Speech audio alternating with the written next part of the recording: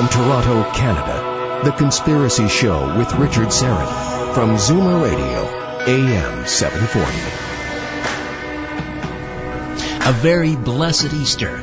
For those of you celebrating this week, thanks for inviting me into your home, your long-haul truck, camper, RV, taxi, that greasy spoon just off the interstate, and your cabin in the woods. History professor John Koerner, author of Hunting the Nazarene, is standing by to talk about his controversial theory of the second resurrection of Christ. We'll get to that conversation in minutes. Welcome to all of you listening in on the podcast at iTunes, Stitcher Radio, TuneIn.com, and TalkZone.com. Those who take the show with them on their smartphones and tablets by downloading the free Conspiracy Show app. Those listening in, of course, on one of our affiliate stations across North America. However, and wherever you're listening to the Conspiracy Show, I bid thee a very warm welcome. Please visit the live events page at strangeplanet.ca for more information on the Bilderbergs event featuring Daniel Estulin happening Sunday, April the 17th. Daniel will be on the program next week, incidentally, for a sneak preview. You can order tickets online at strangeplanet.ca or go to see Patrick and Kadena at Conspiracy Culture, 1344 Bloor Street West. Or by phone, 416-916-1696, 416-916-1696, or online, conspiracyculture.com. The Bilderbergs with Daniel Estulin, Sunday, April the 17th, University of Toronto. Come on out, it's coming fast. The Mighty Aphrodite just sent me this story. Just moments ago, a group of scientists claim to have created a simulator which can upload knowledge directly into the brain. You heard me correctly. Directly into the brain. In a breakthrough which promises new technology like that from the Matrix, researchers at HRL Laboratories have developed a program which they say can upload new skills and knowledge directly to your brain. The California-based institution analyzed electrical signals in the brain of a pilot and fed the data to people who didn't have knowledge of flying planes via electrodes embedded in a head cap, which simulated the correct regions of the brain, or stimulated the correct regions of the brain. The participants who were fed the information via electrodes were then pitted against a placebo group on a flight simulation test, which found the former group performed an average of 33% better than the latter. Wow! Are you kidding me? This is fantastic. Hook me up, I say. Okay, to the main entree, shall we? John Koerner is an author of several historical books and a professor of American history. His latest book, Hunting the Nazarene, The Second Resurrection of Christ, cites historical evidence and a secret mathematical code in the Gospel of John, making a compelling case that in the mysterious 40 days after Jesus rose from the dead, he was hunted down again, executed, and resurrected a second time. John Koerner, how are you? I'm doing good, Richard. How are you doing? Very well, thank you. Wow, this is a pretty controversial thesis that you've laid out here in Hunting the Nazarene, the idea that there is contained in the Gospel of John this secret mathematical code that lays out the case that Jesus, after he rose from the dead and continued to walk the earth for another 40 days, he was hunted down, executed, and resurrected a second time. Now, we'll get into that in some depth here in a moment, but first I have to ask you, as an historian, this is kind of a strange, not a strange, but a curious undertaking for an historian, because as you point out in the book, this is not a topic that historians normally will tackle. The idea of God, No, it isn't. I mean, I teach U.S. history, and I've been teaching history for about 10 years now on the college level, and there's a real fear of teaching history to be lambasted as one who just practices the faith and preaches it in class. I don't do that. I want to show my students in the world that there is a way to look at history and faith from a fact and evidence-based approach, and I think my book does that. Well, because one can make the argument that certainly the Bible is a wonderful historical document, and archaeological digs continue to reinforce the veracity of the Bible. Yeah, and I think I've done two other books about looking at historical events through a fact-based approach. I did a book about Father Nelson Baker and Father Patrick Power, two men who were known to be miracle workers. And I did not want to do those books trying to say that they were working miracles from God's standpoint. I was trying to see if there were evidence that I could prove as an historian that these miracles took place, and also ruling out those that did not kind of fit the bill for what miracles were. So trying to look at miracles, this story about Jesus, from the standpoint of evidence, facts, and logic, and not from a believer. All right. Now, how did you go down this road? The idea that Jesus was hunted down after he rose from the dead, executed, and resurrected a second time. I have to say, I've never heard this before. How did you know, for example, to look to the Gospel of John for this mathematical code? How did you stumble upon this? Well, it's been a long journey for me, and this has taken several years to come to this conclusion. And I think if you look at this logically, and I would like the Vatican to comment on this. I want to challenge them to say, and any readers of the book, to say that I'm wrong, because I've written the book in such a way that every step forward, every chapter is meant to build off the previous chapter and show how I came to these conclusions. And the first question I asked is, if Jesus was walking the earth for 40 days in flesh and blood, as is shown in the Gospel of John, why would the Sanhedrin and Pontius Pilate allow him to do that? He would still be a threat to them, and they would want him dead. So I first reached that conclusion. And then I looked into the Gospel of John, and if you read chapter 20 into chapter 21, you can see that there is a radical departure between those two chapters. In chapter 21, the apostles have completely given up. They've also fractured into two separate groups. And in the previous chapter, chapter 20, Jesus has appeared to them twice and commissioned them to be priests. So somewhere between those two moments in time, something radical happens to destroy the core leadership group and cause them to fracture apart. So I concluded that what would happen is that Jesus would have been hunted down and executed by perhaps either the Sanhedrin or Pontius Pilate. So again, as you say in the book, there's this, you call it a huge narrative gap between chapter 20 in John, when Jesus has appeared to the disciples and some 500 other people, according to Paul. Right. And it looks like the church is moving forward. And then all of a sudden in chapter 21, the disciples are running for their lives. Right. So we can just build off chapter 20 to start there.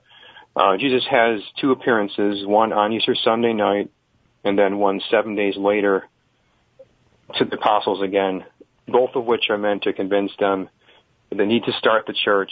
He gives them the gift of the Holy Spirit, which is important. He also tells them that God the Father himself has endorsed their actions. So all three members of the Holy Trinity have endorsed these apostles to begin the church, to start Pentecost right then. And then the very next paragraph, Paul tells the other apostles that he is committing apostasy. He says, I am going fishing. And Jesus has told them that is the one thing they cannot do. They are no longer fishermen. Right. They are fishers of men.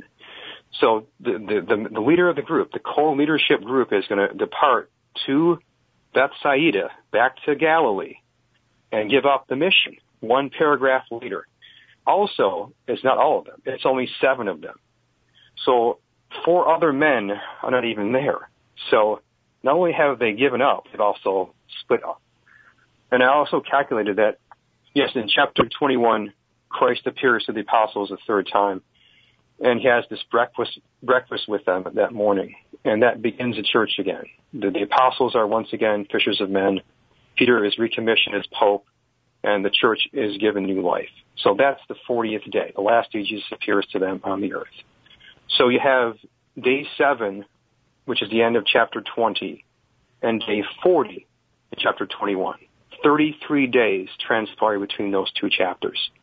So it makes completely no sense that there would be no information given by John.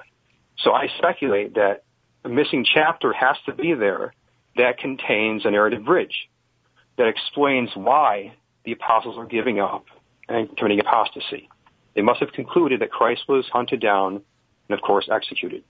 So, again, in those 33 days between day 7 when he appears to them, and 33 days later when he appears to them in chapter 21 for the third time. In those intervening 33 days, that's when Jesus, according to your calculations and your research, was hunted down, crucified again, and then resurrected a second time. Well, I don't think he was crucified. I think he probably was killed in a different way. And I think that the way John tells us how they had that breakfast is how he tells us how he was killed. That breakfast Jesus has with the apostles is so key to this whole story. The morning of the 40th day, it's a Thursday morning of the 40th day, he's breaking bread with them. And that event is in every way the opposite of the Last Supper. If you take a look at how it's written by John, I mean, everything about it is opposite. It is a breakfast instead of a supper. They're at dawn instead of at dusk.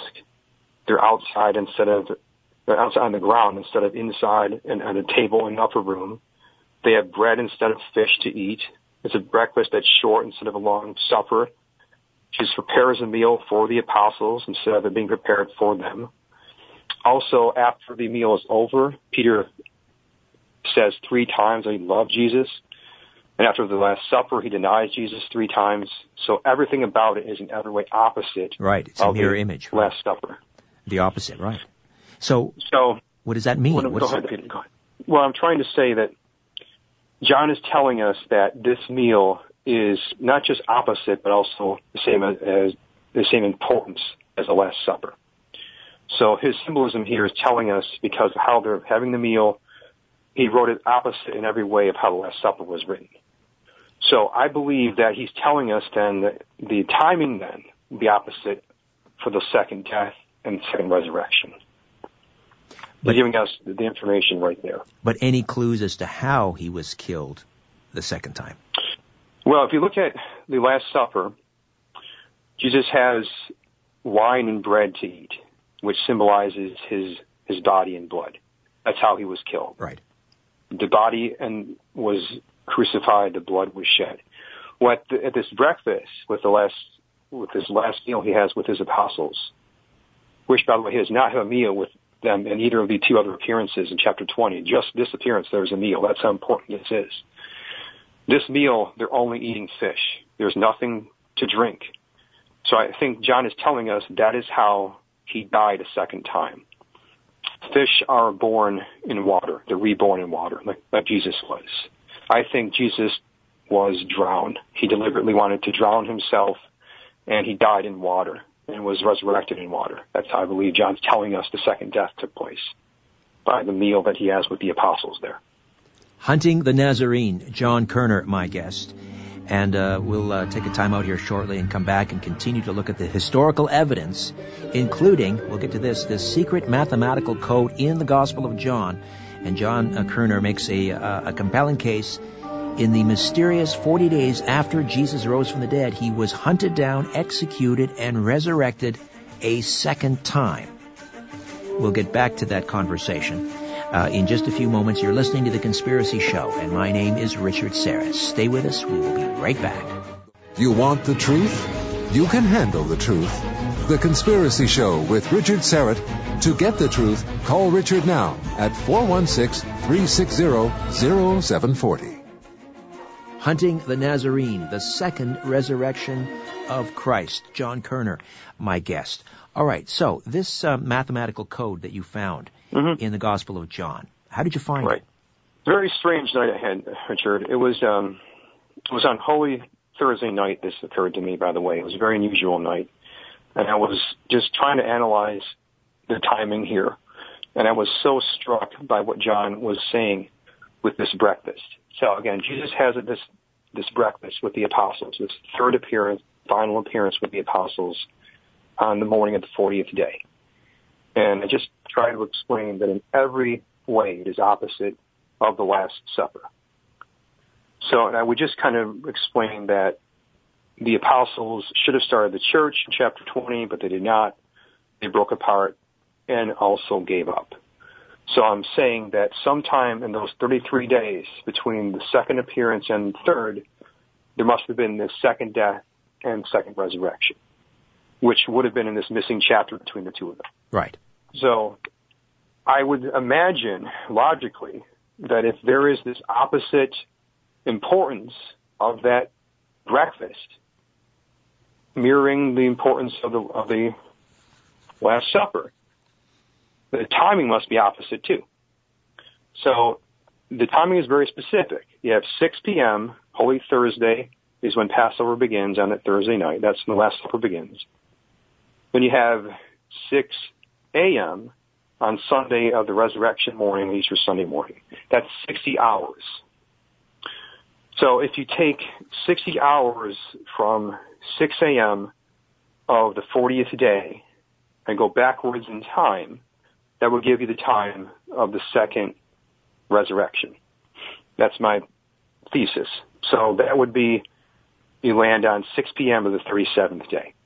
That gives you this time of the second resurrection. You also need to go back 39 hours from that point to the time of the second death, which gives you 1 a.m. of the 36th day. So if you play the time out in reverse order, using the same time frame from the first Holy Supper, the first death, and the first resurrection, and just bring those backwards in time, the timing that I get is the following order. You have resurrection number 2, 37th day, 6 p.m., death number 2, 1 a.m. on the 36th day, and you have the final meal with the apostles on 6 a.m. of the 40th day. Now, what's special about this is it plays out, again, opposite in order.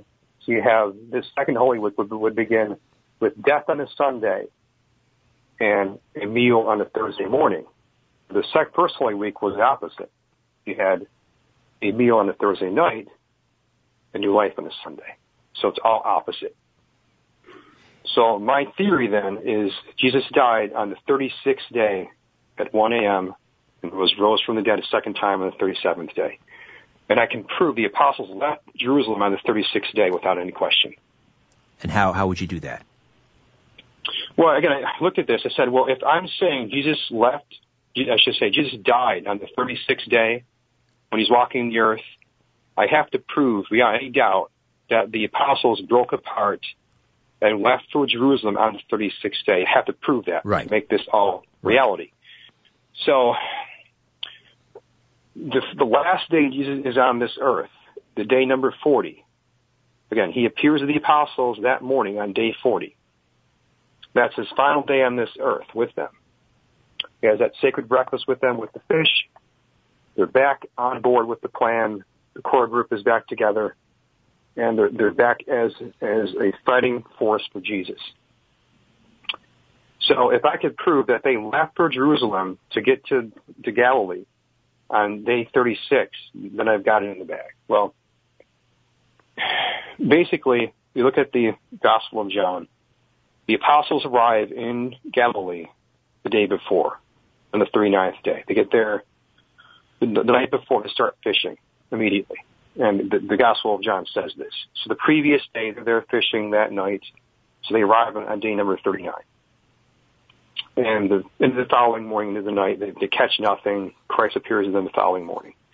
So we know for a fact that they're in Galilee fishing on day 39. So I found out through some research that it is a 3-day journey to go from Jerusalem to Bethsaida. So if you go backwards in time, the apostles left Jerusalem for some reason on day 36. The first day of travel goes from that Sunday into Monday. That's day 1. The second day would be Monday into Tuesday, and the third day would be Tuesday into Wednesday. That's 3 days of travel. So for whatever reason, the apostles left Jerusalem on the afternoon of the 36th day, traveled to Galilee to go back home, a 3-day journey, which lands them right there on the 39th day. So we can prove beyond any doubt that they chose to break up on the 36th day, the same day I'm saying the code tells us Jesus was killed a second time. The supposing that this is all true, the question remains, why would Jesus feel the need to resurrect a second time? That's a great question. I wanted to answer that in the book too. Now, one thing I wanted to admit is I don't have all the answers. Okay, All I'm saying is that the evidence has led me to this conclusion. And I want more people to talk about this, read the book, and find their own facts and evidence to support or whatever they want to do, criticize or whatever. But I have come to the conclusion that there are logical reasons why he would want to do this. First of all, I think after he rose from the dead, he realized that there was probably more work to do. Otherwise, why stay around for 40 days? I think that he started to realize that the apostles were under a lot of threat of assassination, and that if they did not survive, then his church was not going to survive. I think he was going to suffer any way his Father wanted him to. If that meant dying again for his apostles, he would do so. I think that if he showed Pontius Pilate or the Sanhedrin directly in front of him that he was the Son of God with the second resurrection, it could show them and perhaps frighten them into compliance to protect his church. Because if you look at the Acts of the Apostles, Pontius Pilate is nowhere to be seen. He does not assassinate the apostles. He does not go after them. He leaves them alone. Peter is allowed to hold rallies to recruit people, and they start the church without any objections from the Romans. And I think at that point in time, it is possible that Jesus, through this second resurrection, was telling them and showing them to leave the apostles alone and let the church grow. In fact, Pontius Pilate's wife, Claudia, was a key member of the early church. And I think she may have been part of this whole plan of Jesus to start anew with her help in showing Pontius Pilate and others through this second death and second resurrection to leave the church alone and to allow it to grow. That's one theory that I have. Interesting. You dedicate part of chapter 1 to talking about the importance of Judas. And I guess, first of all, let me ask you, was there a second Judas? Was there a need for someone else to give Jesus up the second time? Yeah, I think, I speculate that John may have played this role, that he may have been able to guide Jesus through this. He trusted him so much that John was taking care of Mary at the time.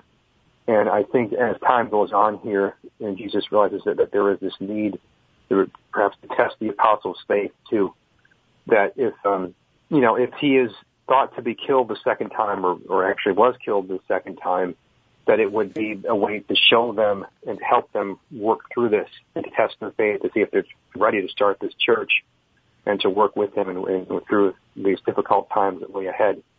So it may have been a test of their faith. Also remember that Paul got the same treatment too. Paul was one of these people that was going to persecute the church and wasn't persecuting the church. And Christ appeared directly to him and showed him through his divine power who he was. So that may have been what he had in mind here too, with perhaps the leaders of the Sanhedrin. And since Jesus, according to this theory, was resurrected a second time, where does that leave Judas, who was seen throughout history as the great betrayer? I mean, if Jesus rose again and was resurrected, or was not crucified but killed again, does that not lessen sort of the I guess the sting of what Judas did? Yeah, I think it really. If you look at Judas, some have viewed him more as a person that would hand over Jesus, and Jesus wanted things to happen a certain way according to his plan. And Judas was the one that would do this. The other apostles would not have the courage to do it or understand how to do what Jesus would want him to do. So, to hand over Christ would be more of a task that this man could perform. But of course, that was often misconstrued later throughout history, and people wanted a scapegoat for Christ, and he fit the bill pretty well. We'll get into some of these other aspects in a moment, but let me just jump to this. I think it's a crucial point. And that is, if he in fact was resurrected a second time, that would make, his power and his glory even, greater, I would think. Why then expunge this from the biblical narrative? I think because perhaps only maybe John knew about this, and the other apostles had no knowledge of it. Luke, of course, was not an apostle. Neither was Mark. And Matthew, I think, in fact, I know, was not part of the core group that left, for Galilee. Only 7 people left, not Matthew, when they broke into separate groups. So it's possible he wasn't aware of this either. So if John puts a second resurrection in his gospel, that does not fit with the other 3 gospels. It is a radical departure, in fact, from them. So that would not fit the narrative of the other 3, and in fact, undermine them. It would be hard to explain why that's in there and not in the other 3. So the when the Bible was assembled, and I believe it was sort of completed. It was at the Nicene Council, right? Was the decision then perhaps made? This is just going to be too confusing to people. Let's just keep it, a nice, neat, tidy package. One crucifixion, one resurrection. Yeah, you can't. I think it's hard to explain to people the need for a second one. And again, if you read the Gospel of John, there is another conclusion that you can make. You read chapter 20, and the church needs to begin then. The apostles have been appeared to twice by Jesus. They've been given the gift of the Holy Spirit for courage. They should start the church on day 7, but they simply do not do so. And then the next paragraph, Peter tells all of them that he's giving up. He says, I'm going fishing, which he's been told never to do again. And not only that, they also break into separate groups. 4 do not go with him to Galilee. 4 other men leave for points unknown. So they not only give up, they also split up. And again, I mentioned that Christ appears to them on day 40 at the end of the gospel there. And day 7 is at the end of chapter 20. So 33 days transpire there. So who can tell me that John leaves out over a month of time? And you can believe that logically. You can't do that. You can't convince me of that. I asked you earlier on, or I mentioned earlier on, that I've never heard this before, but have there been historically other researchers that have been sort of hinting at this but were suppressed? Yeah. Well, if you look at it, you can piece this together. Other historians have agreed with the point that I'm making about the apostles giving up, certainly. Edwin Hoskins, for example, he knows for a fact, he writes in his works, he calls it apostasy, giving up your faith. So other historians have said, and theologians have agreed with me, that chapter 21 is nothing less than apostasy. The apostles have given up. I don't see how you can reach the conclusion, though, then they're giving up because of why. There must be some radical reason why they would do so. Another point to make here, too, is remember in chapter 20, a key figure is mentioned there, doubting Thomas. Right. Jesus appears to him, shows him that he's flesh and blood. He shows him his wounds. He says, put your hands in my side, my fingers, see everything here. I'm real. I'm resurrected. Thomas is one of the men who also gives up in chapter 21. That is a very bad sign. Well, you think, what a disbelieving lot. He appears to them, he rises from the dead once. That's not good enough. When he's hunted down and killed the second time, they give up yet again. Listen, we'll take a time out, and on the other side, continue our conversation with John Koerner, author of Hunting the Nazarene, the second resurrection of Christ, right here on The Conspiracy Show. Don't go away. Loose lips sink ships, and sometimes corporations. Got something to say? Call Richard Serrett now at 416-360-0740 or toll free at 1-866-740-4740. We are back with John Koerner, author of Hunting the Nazarene, the second resurrection of Christ. John is an author of several historical books, a professor of American history. He's also the founder of Paranormal Walks, and he's appeared on America's Book of Secrets, on the History Channel, and William Shatner's Weird or What on the Discovery Channel. This book is, nothing short of controversial, that's for sure. He discusses a secret mathematical code that he's uncovered in the Gospel of John, and he makes a rather compelling case that in the mysterious 40 days after Jesus rose from the dead, he was hunted down, executed, and resurrected a second time. And we come back to the point we were discussing just before the break, John, and that is these disciples, what a disbelieving lot, doubting Thomas chief among them.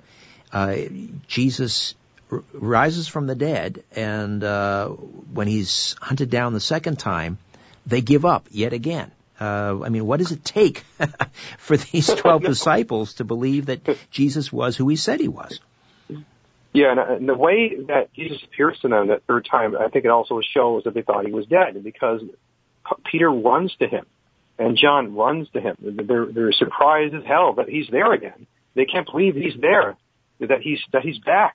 They expect no one else but him because they are shamed and horrified that they gave up. And I mentioned before that, I mean, we just talked about the fact that Thomas was this key figure, this dramatic scene, the man that needed to show the flesh and the wounds. He is one of the men who gave up and went back with the other six, the other fishermen, back to Galilee. So if he's in that group giving up, that's a very bad sign.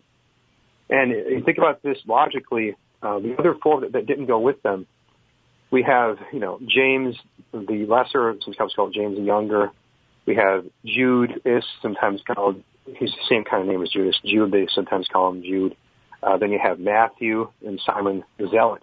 These four people were related, probably. Some maybe even brothers, but all of them were of the same kind of cut from the same cloth.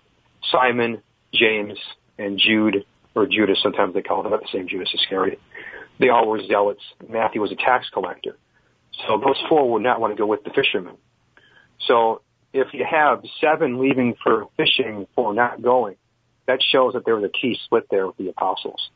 That proves that they were giving up. And the second part of the book I should mention too, the second part of the book is fiction. So I wanted to try to look at all this in a fictional way too, to try to make it more real to people. And I think that in that part of the book, you can see kind of how it plays out with the emotions of the group at the time. The infighting, the discussions that took place with the core group, how they would have split up and where they would have went. So that's how the second part of the book plays out. Now, the contemporary historians, Josephus, Philo, are there any hints there that Jesus was hunted down, killed a second time, and resurrected a second time, or would that have also been sort of taken out of the official record?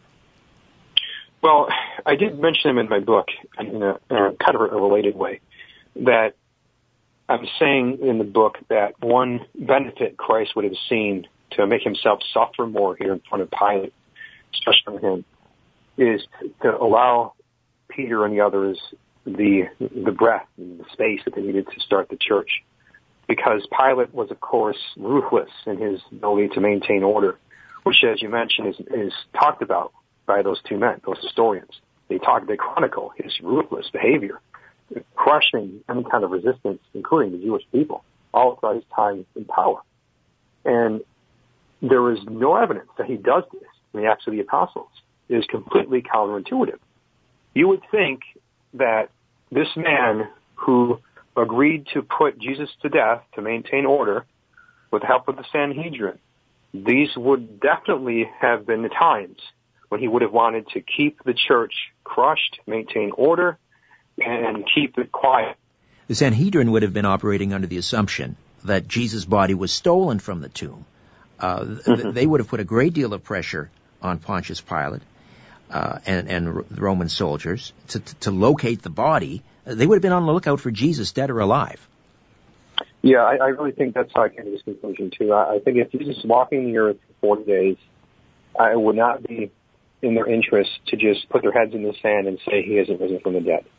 They need to understand it's a fact, and he's still a threat to them. He's still a criminal in their eyes, and needs to be put to death a second time.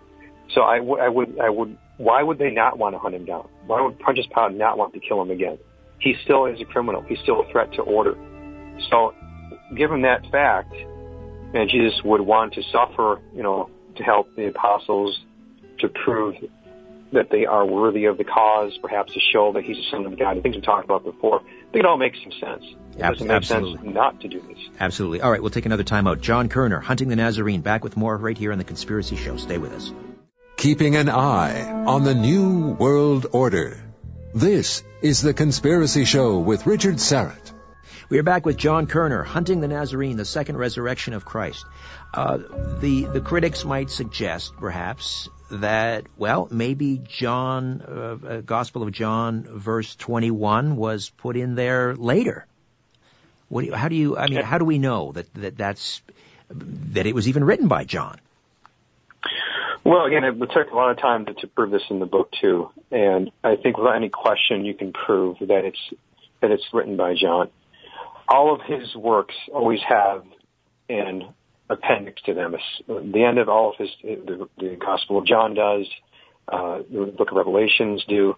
I mean, he always has this second ending to all of his works. If it wasn't there, it wouldn't be written by him. Also, every time there's a key transition, moving things from Galilee to Jerusalem or back and forth, he always says, after this. And that starts chapter 21, the words after this. There's also key phraseology that's definitely written by John. Is repeated all throughout the gospel. He says, amen, amen, I say to you. Jesus says that in that chapters before. We also know that John says that this is the third appearance of Christ to the apostles in chapter 21. So that gives us the chronology there. One appearance, two appearance in chapter 20, and the third one in chapter 21. So he's timing them, 1, 2, and 3, through chapter 20 to chapter 21. So the timing, the phraseology, the fact that it's an appendix, and I mentioned the things in the book too, it all points to the fact that it was written by him in the right order. How is this initially? I mean, the book has not been out that long. How has the book been received? Have you talked to clergy, Catholics or otherwise, about your theory? Not yet, but I'm the thing is, what I want to do here is this, okay? What my purpose of the book, I think, is twofold, okay? Personally, I felt compelled to do this, to follow the evidence. And secondly, I want to challenge the Catholic Church clergymen to read the book, look at the evidence, and tell me that I'm wrong. I want Pope Francis, the Vatican, to issue a statement about this. I believe that there is a missing chapter in the Gospel of John. I believe it's taken out. I think it's either in the Vatican archives or it was destroyed at some point, like at the Council of Nicene. So I believe this could be made into a movie. The world should know about this. I think it's that compelling of a story. And if the evidence is followed by me and other people, I think you can conclude the same thing. Even during the course of writing the book, some unusual things have happened to me. I mean, it's just been unusual how things have played out personally writing the book. Can you share some of those? Yeah, just a couple of them. I don't want to seem like this was inspired or something, but just unusual things have taken place. This mathematical code I mentioned that I figured out, it was Holy Thursday night when this took place. When I was figuring out the mathematics behind it, I said, wow, this is Holy Thursday. This is unusual, the timing of that. It's kind of serendipitous. Secondly, I was writing the death scene for Jesus, the second time he died. And the second part of the book I mentioned is fiction based off the evidence of the first part. And as I was writing the scene, there was this violent thunderstorm outside of my house, crashing, lightning all throughout my writing the scene. And when I finished writing the scene, it ended immediately. It just stopped. Wow. You were getting a sign. It was very strange. And then for the past year, I've been seeing the number 66 all the time, as much as 10 to 15 times a day. Not 666, which is something quite different, but right, 66. Right. And that number is an angelic number. It's a guidance number. So anyway, just unusual things. The timing of things has been unusual. And again, I tried to look at, when I wrote the book, from a skeptic's point of view. I mean, could you anyone tell me what's wrong with the book, where I've flawed? And I've said, well, if you can say this or that, then here's my response to it. Because I have an answer for you. I can say that you're wrong because of logic and evidence, not from faith and belief. What does this mean for Easter then? Does this mean that we need to perhaps invest less in the Passion because it was only the penultimate crucifixion or death of Christ? I mean, do we need to rethink Easter, I guess is my question. I think we might have to, yeah. I mean, I think Easter may have been only the first part of his plan. Why would Jesus spend 40 more days on earth if it wasn't for something important? I mean, it doesn't make any sense. There would need to be more that he would feel worthwhile to do in those 40 days to spend that long on this earth. And everything, of course, is according to his plan, how he wants to have things done. He would submit to this willingly. So the early church, of course, the fish was the key symbol for them. Not the crucifixion, not the cross. The fish was what they used. Yes, interesting. That's true. So, and So that they may have known about this and celebrated that meal of fish, not of bread and wine, but of fish. So I think that that sacred breakfast, what I call primus prandium in Latin, the first breakfast, when Jesus renewed the church with his apostles, when John is telling us everything is better now, everything is back to normal. Peter is back to loving Jesus. The apostles are back together. Everything is now as it should be. That is when they know he's back from the dead a second time. That is the moment when the church begins again. And there's such a key event there. Before that breakfast, the church was completely dead. The apostles were broken apart, and they had given up to a life that they were told not to do. And Christ appears to them a third time. They thought he was dead, and they're back to renewed life and a renewed commitment to him. What does this mean for the gifts, communion? If it was it wasn't. Well, it was the Last Supper, but perhaps more attention needs to be made to the final breakfast, and you say that the meal was fish. Does that mean we need to rethink, the gifts, the communion, the wine, and the bread? No, I still think Jesus intended for us to celebrate that Mass. He said so, in the Gospel of John, that this is his body and blood, and we should remember doing that. What may have been key here to remember is this may have been just for John and the apostles to know about. This may have been just an event for them to celebrate and them to know about and to remember. The fish, the breakfast. The importance of it was for them, for Pontius Pilate, and the leadership group to use among themselves for renewal. So perhaps it's not appropriate then for the church to have celebrations of fish because it's really only meant for that core leadership group to know about and to use. That might be the way you can get around having to celebrate meals of fish all the time. How does explain the second resurrection? How do you think that played out? Was he placed in another tomb? How does it play out? I would suspect that if the crucifixion did not work the first time, that Pontius Pilate and the Sanhedrin will be reluctant to try that method again. Also, Christ tells us how he's going to be killed in the Last Supper. You have the bread, and you have the wine. That's his body and blood. So John tells us at this breakfast, at the third appearance, that all they eat is fish. So if we're looking at the opposite there, as I mentioned before, the importance of the Last Supper and the first breakfast, and they're eating fish, then I'm saying that is Jesus' body there. That he's showing the apostles this is his body, and they're consuming his body, the fish. So the fish is unique because the fish, like Christians, is born in water. It's reborn, it's baptized in water. So what I'm saying here is that John is telling us that is how Jesus died a second time. He died in water. Right. He died and was reborn in water. That's the symbolism there. And how about the second resurrection? Yes, I'm saying that he rose from the dead a second time in water. In water. That's how it would have happened. Would it have been instantaneous, or would it have been? I mean, of course, the resurrection took 3 days the first time. Any idea as to how? Right. Yeah, the timing would play out separately. It's in the same way.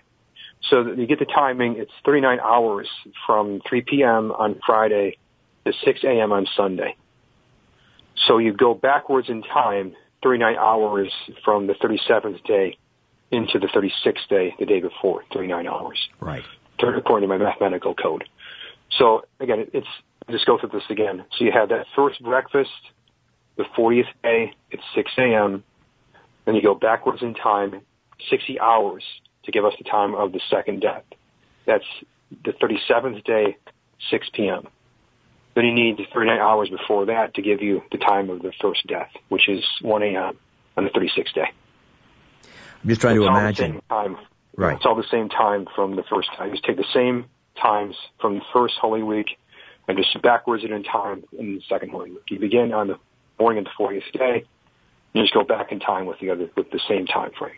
But I'm just trying to imagine, after he was drowned, would he have been, do you think, placed in a tomb again, and that tomb once again sealed and heavily guarded and so forth? Or I would think that the way I had this in the second part of my book, I way I portray the scene. And again, when I wrote this, as I mentioned, thunder, lightning crashing down outside my house. Christ willingly brings himself to Pilate, to his chambers with the Sanhedrin there. He calls them together, and he basically gives them an ultimatum. He tells them that it is time to stop persecuting his church, and he's going to show them firsthand that he's the Son of God with his second resurrection. And he brings himself into this pool of water. He allows himself to drown, and then the following day he rises from the dead on the 37th day. That's how I have it played out. And then I mentioned in the book that 36th day, when this is happening according to my mathematical code, the apostles left that day from Jerusalem to Galilee. And we said it's a 3-day journey from Jerusalem to Galilee. And they arrived on the 39th day. So we know for a fact they chose that day to leave and give up. The day I'm saying the code gives us for the second resurrection. Right. For the second death, rather. It all plays out according to the math.